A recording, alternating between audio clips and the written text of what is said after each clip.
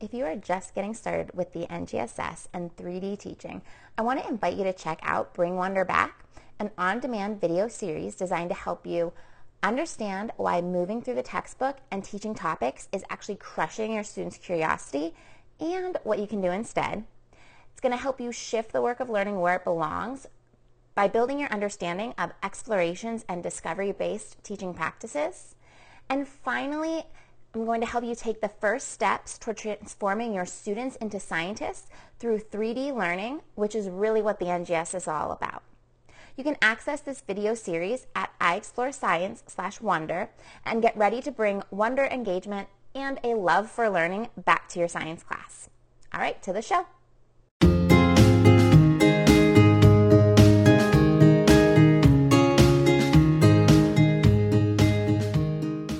Welcome to the Teaching Science in 3D podcast. I'm Erin Sadler from Sadler Science. And I'm Nicole Van Tassel with iExploreScience. We're here to cut through the confusion to help science teachers like you make science relevant and engaging with student-driven instruction. We know that when students take ownership of their learning, teaching can be simple and fun. Thanks for being here, and let's dive into the episode. Hey there, this is Nicole Van Tassel with iExploreScience. And before we dive into this episode, I want to invite you to check out the Spark subscription, which is opening enrollment very soon for the next monthly Spark. You can check out all of the details at iExploreScience/Spark, but here's the gist. We know that the best learning happens when your students are engaged, and that learning doesn't look the same for every student. So our curriculum shouldn't look the same for every student. But how do you balance meeting the needs of all of your students and really giving them a personalized learning journey and moving away from that one-size-fits-all curriculum with not totally burning yourself out in the process? That's what the Spark subscription is about. It provides you with the tools and the learning to create truly student-driven storylines so that you can go beyond creating the illusion of student-driven and student ownership and truly embrace a classroom where your students are driving the bus and moving their learning forward and doing more work than you. Again, you can check out the Spark subscription at iExploreScience.com/Spark. All right, into the episode we go.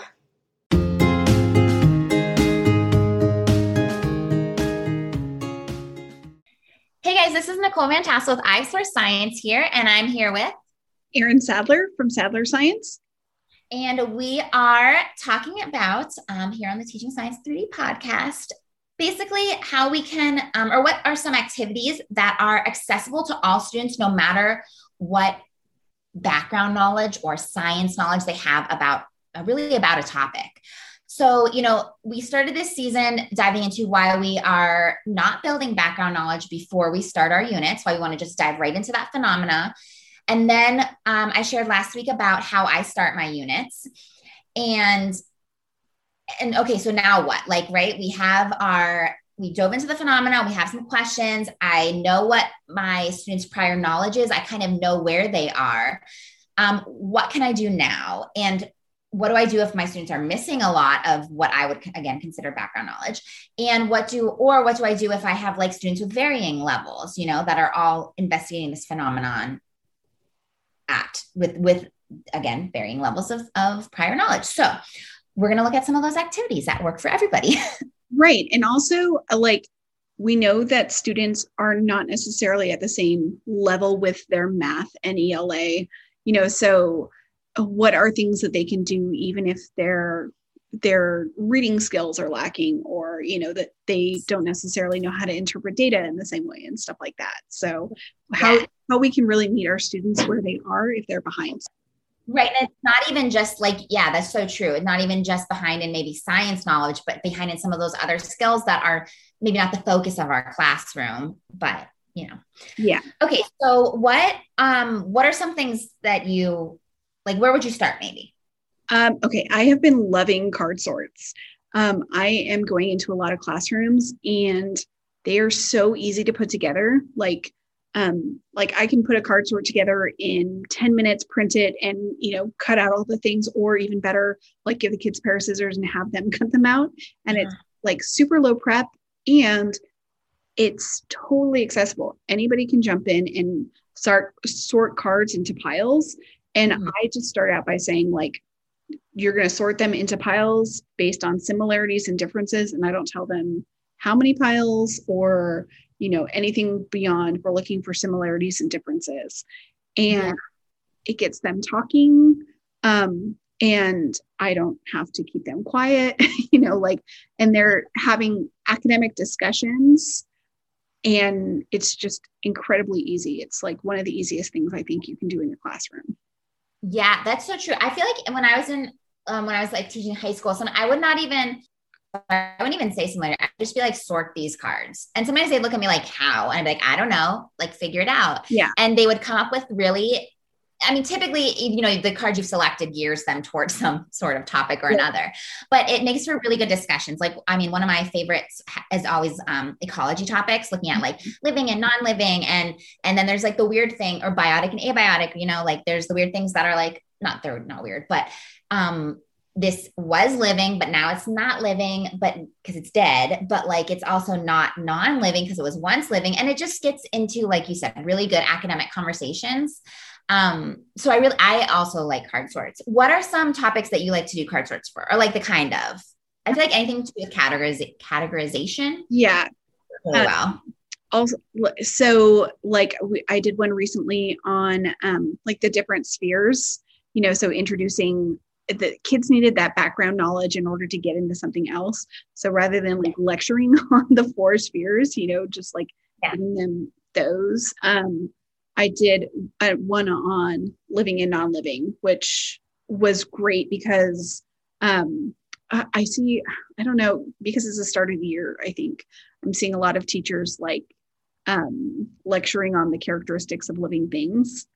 Yeah. And, just like start there and then spend 5 minutes like giving them, the list that scientists have. And that's, way more engaging. Really anything, like you can do motion, you can do like anything that you can think of, and you can Google pictures, and I just throw them like on a Google slide deck and then print like multiple slides per page, and it's so easy. Well, and one of the things I really like about card sorts too, it's not necessarily like a science and engineering practice, but it is discovery, because instead of you telling your students like, this is the idea, they can use the examples that you've given them to figure out the idea. And so like with the living, non-living, or with earth spheres, or characteristics of life, by sorting things into living and non-living, they're talking about, well, what does it mean to be alive? And they can figure out a lot of those characteristics of life just through those conversations and by looking at different examples. I know I've also done it with like hierarchy in ecosystems and things like that, like organization, individual and population and community and so on, and looking at how those things fit in together and relate to each other within that system. But you have that element of exploration and discovery in that, and it doesn't require a complicated skill, but you're also integrating, looking at patterns or looking for patterns, interactions in ecosystems. I have a card sort that I do with that. And it's not just a picture. It's usually text and a picture, or my resource is text and a picture, but it just describes the interaction, and it doesn't label, it doesn't give any vocabulary. It's literally like, the lion eats the zebra. So it's not even complicated text. But they can look at those interactions and kind of figure out, how are these interactions similar and different, like you said, and therefore figure out the categories before you ever give them that vocabulary, or before you ever do any sort of lecture. And just by looking at examples, they can kind of figure out so much. Yeah, that activity that you have is one of my favorite activities. I don't know if you've seen me like buy your stuff over and over again, but always like, if I'm going into somebody's classroom, I'm like, oh, I'm going to get this for you. And then I buy it and I like, give it to the teacher. Like, yeah, that's hilarious. I didn't know that. Yeah. I don't ever look at it. I'm going to do it this week. So if you see my name pop up, That's funny. Yeah. It's also a really good way to introduce systems and system models. So you can really look at any type of levels of organization, or you can look at like inputs and outputs or anything like that. So we don't always need to bring in a science and engineering practice, but we can totally use a card sort to build, understanding of a cross-cutting concept too. That's a good idea. Yeah, I do have like a photosynthesis activity where it's like it gives little discoveries about like photosynthesis that people have discovered. And basically you can sort them into inputs and outputs. That was for like high school level. But yeah, that's a good one. I forgot about how you can use it for inputs and outputs and things like that too. Yeah. Yeah. So crosswords are just really fun, easy activity. And it's something that it's like, you know, you had mentioned earlier in the season about kids just want to like talk to each other right now. It gives them that opportunity to talk to each other, but they're talking about science stuff. So that's good. Yeah. Oh, I forgot. There was another one. A teacher was lecturing on the difference between an inference and an observation. And so I was telling her, like, you know, next time, why don't we, you know, give them some examples and let them sort them before we even tell them what it is. And yeah, just way easier. Yeah. So much stuff. Yeah. You know what? Well, so I wasn't planning to talk about this so soon, but I've even done card sorts with claim, evidence, and reasoning. So let's like dive into that, I guess, too. So that's one of the ways I start building kids up to really make their own claims and provide their own evidence and support the reasoning and all of that. One of the like earlier things I do is just identifying claims versus evidence, or claims versus evidence versus reasoning. And it's just, again, giving them those examples. And you can make the examples yourself. You can also just very easily find like science news for students type of article or something that summarizes a scientific discovery in related to something you're reading, you know, and just have students like go through and identify like what are the claims that they're making, or maybe you've highlighted certain points of it and you're asking them to kind of sort, is this a claim? Is this evidence? So that kind of combines what we were going to say about scaffolding and getting into CER with also card sorts. Yeah, for sure. Yeah. And a lot of these, like once you start seeing how to make them, it's like, it becomes a really easy thing that you can pull in. It's in so many different places. Yeah. Yeah. So what, I guess since I brought the CER thing up, what are some other things that you do with CER? And like, why would you say that's accessible? Because I feel like a lot of teachers might be like, oh my gosh, that's reading, that's writing. That's not something that's accessible to all of my students. But like, how could it be accessible? So like you just said, just identifying a claim and evidence. And then also when I start, I don't even call it evidence. I just say like, what do we see? What do we notice? What do we, you know, I don't even say observations, like what's happening here. And then, I mean, anybody can kind of, you know, discuss what's happening, you know, like sometimes we'll do that with graphs or something like that. It can even be like, not even like with graphs, it doesn't even have to be interpreting what they see. It could be literally like the line is moving up. Right. This point is higher than that point. Like It doesn't have to be even true, like fully understanding what's on the graph initially. Right. You know? Right. Exactly. And I think sometimes we are too quick to bail our students out, especially with graphs, and we're like explaining what it means. And the kids can, at least if you say, you know, like, what are you seeing here? That's an entry point to where they're at least looking at it. Because if you just explain it, they're just going to gloss over and not pay attention. Yeah. But they start to notice those things, and then you can scaffold them up through your questioning and the things that you point out that you notice and stuff too. Yeah. So CER can definitely be, obviously it can have written and reading portion, but it can also be in a discussion, like what claims were just made. You know, a student said something, what claims have they made? Like, what was the claim there? Or like, did they provide any like reasons or evidence, or, you know, whatever, whether you're using the word evidence or not. Right. You can have those initial discussions about those kind of components of an argument or an explanation. Right. Right. And I don't talk about reasoning for a little while if my students are new to that. Like with my 8th grade students, they've heard that it's, you know, we can jump in right away. But with my 7th graders, they've probably never heard any of that stuff before. So we just focus on claims and evidence, and that alleviates some of that, you know, where they don't really understand the difference between evidence and reasoning. If you just focus on those two pieces first. Yeah. And then like work your way up to that for sure. Yeah.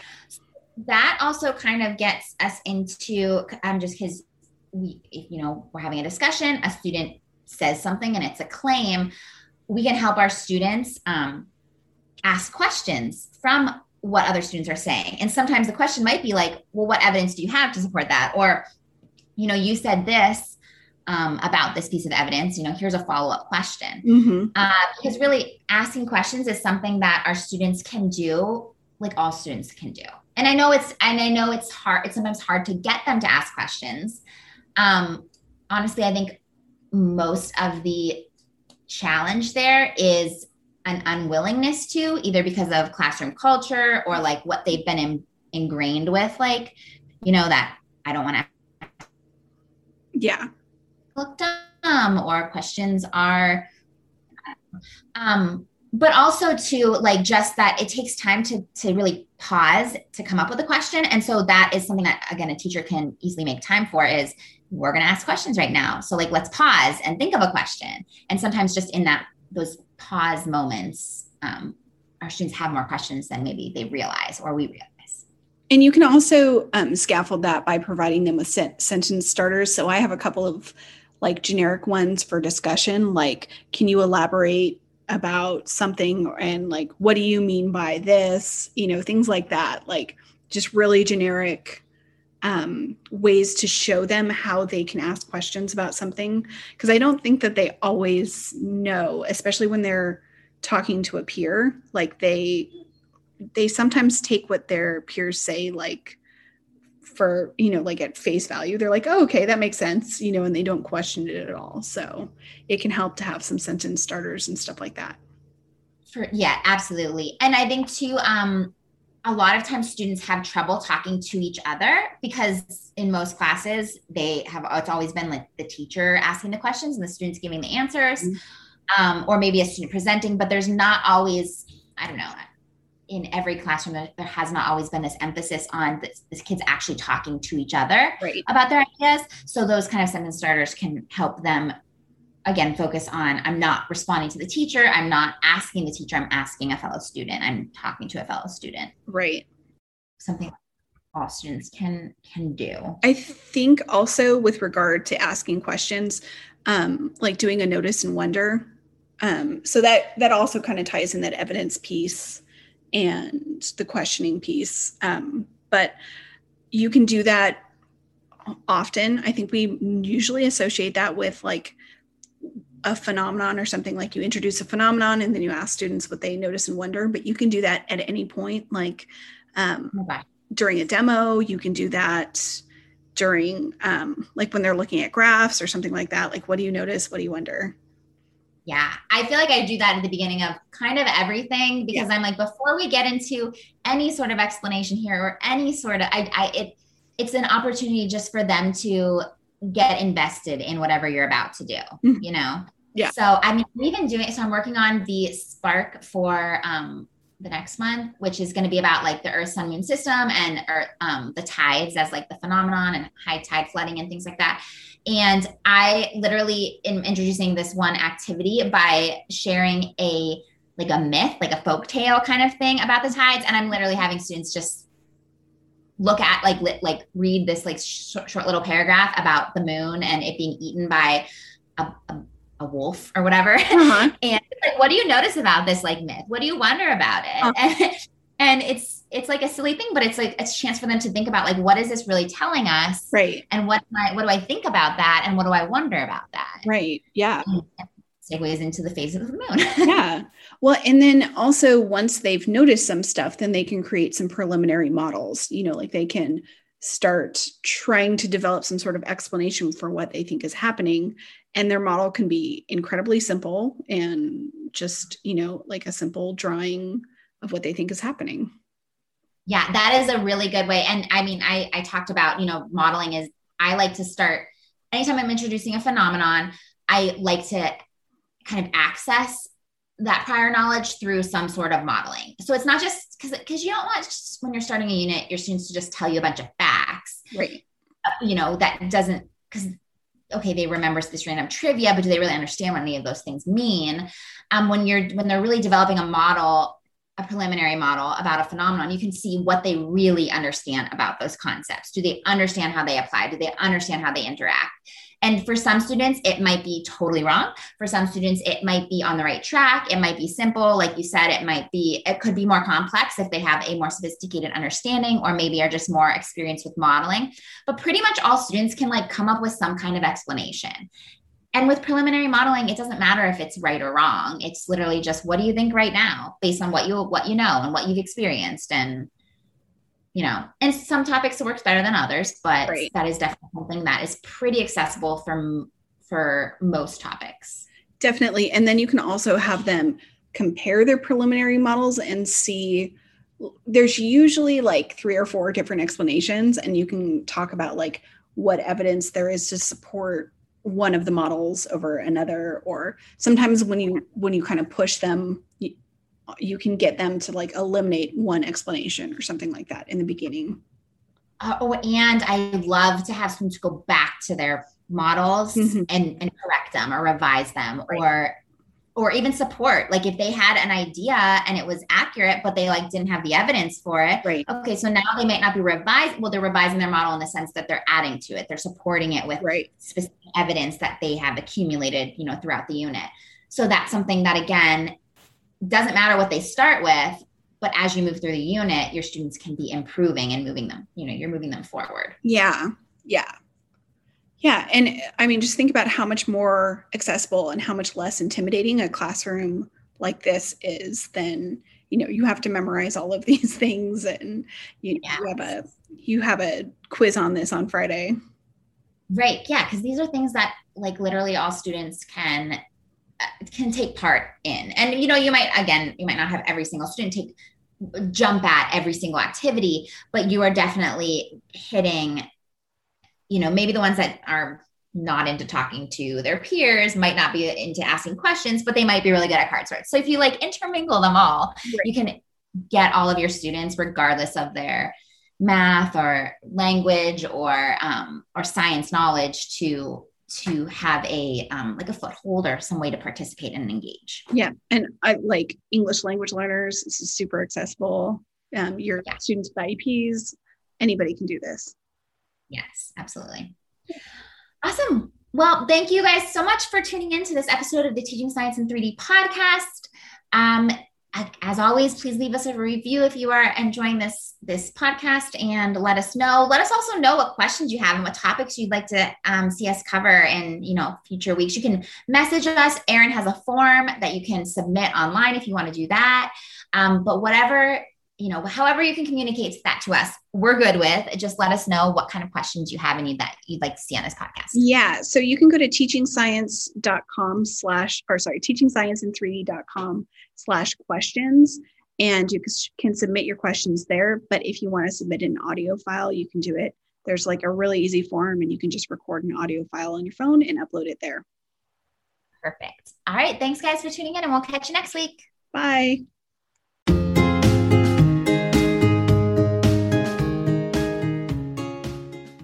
Making sure that your lessons are 3-dimensional isn't always easy. While you don't need to include all 3 dimensions every single day, you do want to make sure that each dimension is regularly addressed. I developed a really simple 3D planner to help keep me focused. It helps me track which pieces I'm using in my daily lesson plans. It only takes me 5 minutes to fill out, and it helps me notice patterns in my own lesson planning. For example, when I first started using it, I noticed I wasn't including the cross-cutting concepts as often as I thought I was. Just by recognizing this, I was able to focus on this one piece and improve my lessons. Right now, you can grab the same template that I use for my own planning for free. Go to sadlerscience.com/3D planner to grab yours. That's sadlerscience.com/3D planner.